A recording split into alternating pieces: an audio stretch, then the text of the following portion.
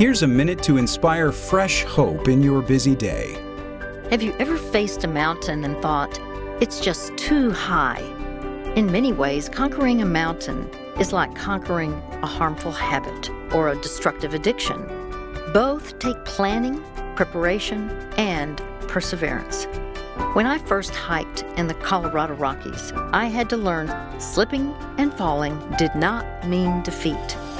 Each time you slip and fall in life, make the choice to struggle back to your feet. Those first steps are necessary for survival.